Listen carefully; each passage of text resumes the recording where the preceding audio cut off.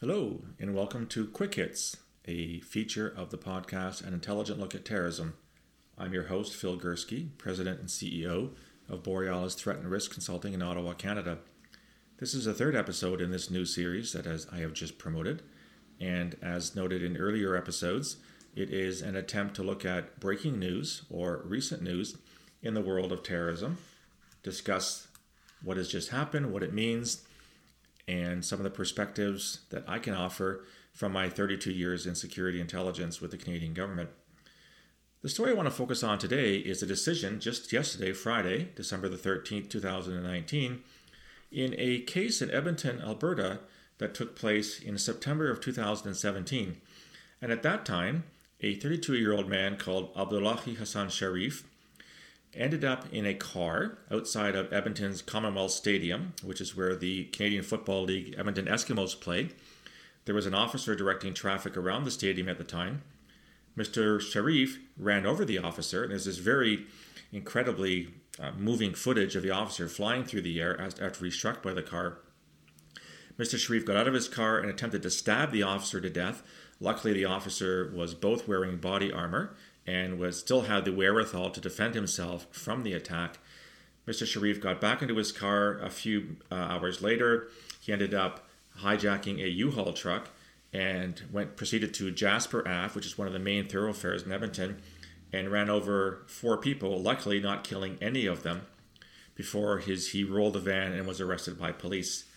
The initial speculation about this case was that it was a hit and run gone bad, but it became quite clear to a lot of us when the details emerged that this was, in fact, a potential terrorist attack. Mr. Sharif had an ISIS flag on the dashboard of his truck. He certainly had become radicalized. This was based on information that came out in the months after the incident, in which journalistic sources were able to uncover some information about his time in Alberta and his journey to Canada from the United States eventually. In the end, the Crown elected not to charge him with terrorism for the simple reason that it is much easier under Canadian law to charge and convict on things like attempted murder. In the end, he was given a 28-year sentence, even though the Crown asked for life, and under Canadian law, that in fact could be a lot less than that. But I think what's really significant about this case is severalfold. First and foremost, I want to congratulate the court on coming up with a guilty verdict. Mr. Sharif, in fact, represented himself in court.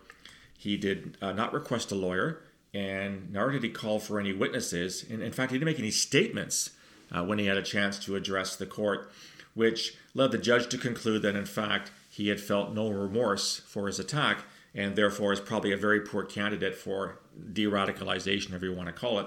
So kudos to the court for finding a guilty verdict. Kudos to the court for delivering a very harsh sentence in this case, 28 years.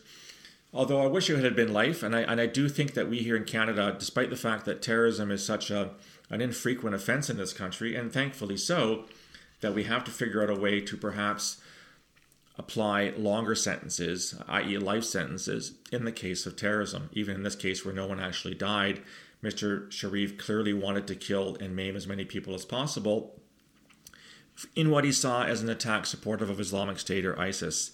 This is not the first time in Canada we've had attacks that have been perpetrated in ISIS's name. The 2 attacks in 2014 in October, both of which were successful and both of which killed military officers, were ISIS-inspired attacks.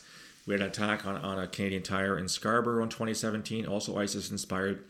So the fact that Mr. Sharif at least believed himself to be an ISIS member, whether or not he was is probably irrelevant. I'm sure ISIS had never heard of this individual, does put this squarely into the terrorism realm. And I think that our courts should be sending a message to wannabe terrorists here in Canada, whether they're Islamist extremists or far right or whatever ideology, that if found guilty of a terrorist offense, you will in fact serve a life sentence.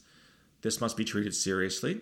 A precedent must be set. A message must be sent that even though, as I noted, we are thankfully not immune from, but relatively void of terrorist attacks or terrorist plots here in Canada, on the rare occasion in which they do occur, I would like the Canadian judicial system to say terrorism is a serious offense It goes against everything we stand for. Terrorists are trying to undermine what we believe in.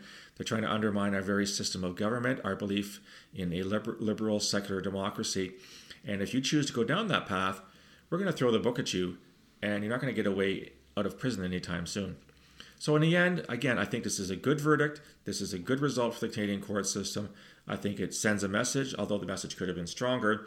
And I look forward to other court cases in Canada, including one that I blogged about recently, a young man that was arrested in Guelph, Ontario, having traveled to Turkey with an effort to join Islamic State. He's been arrested. He's been denied bail in his case, which is a good sign.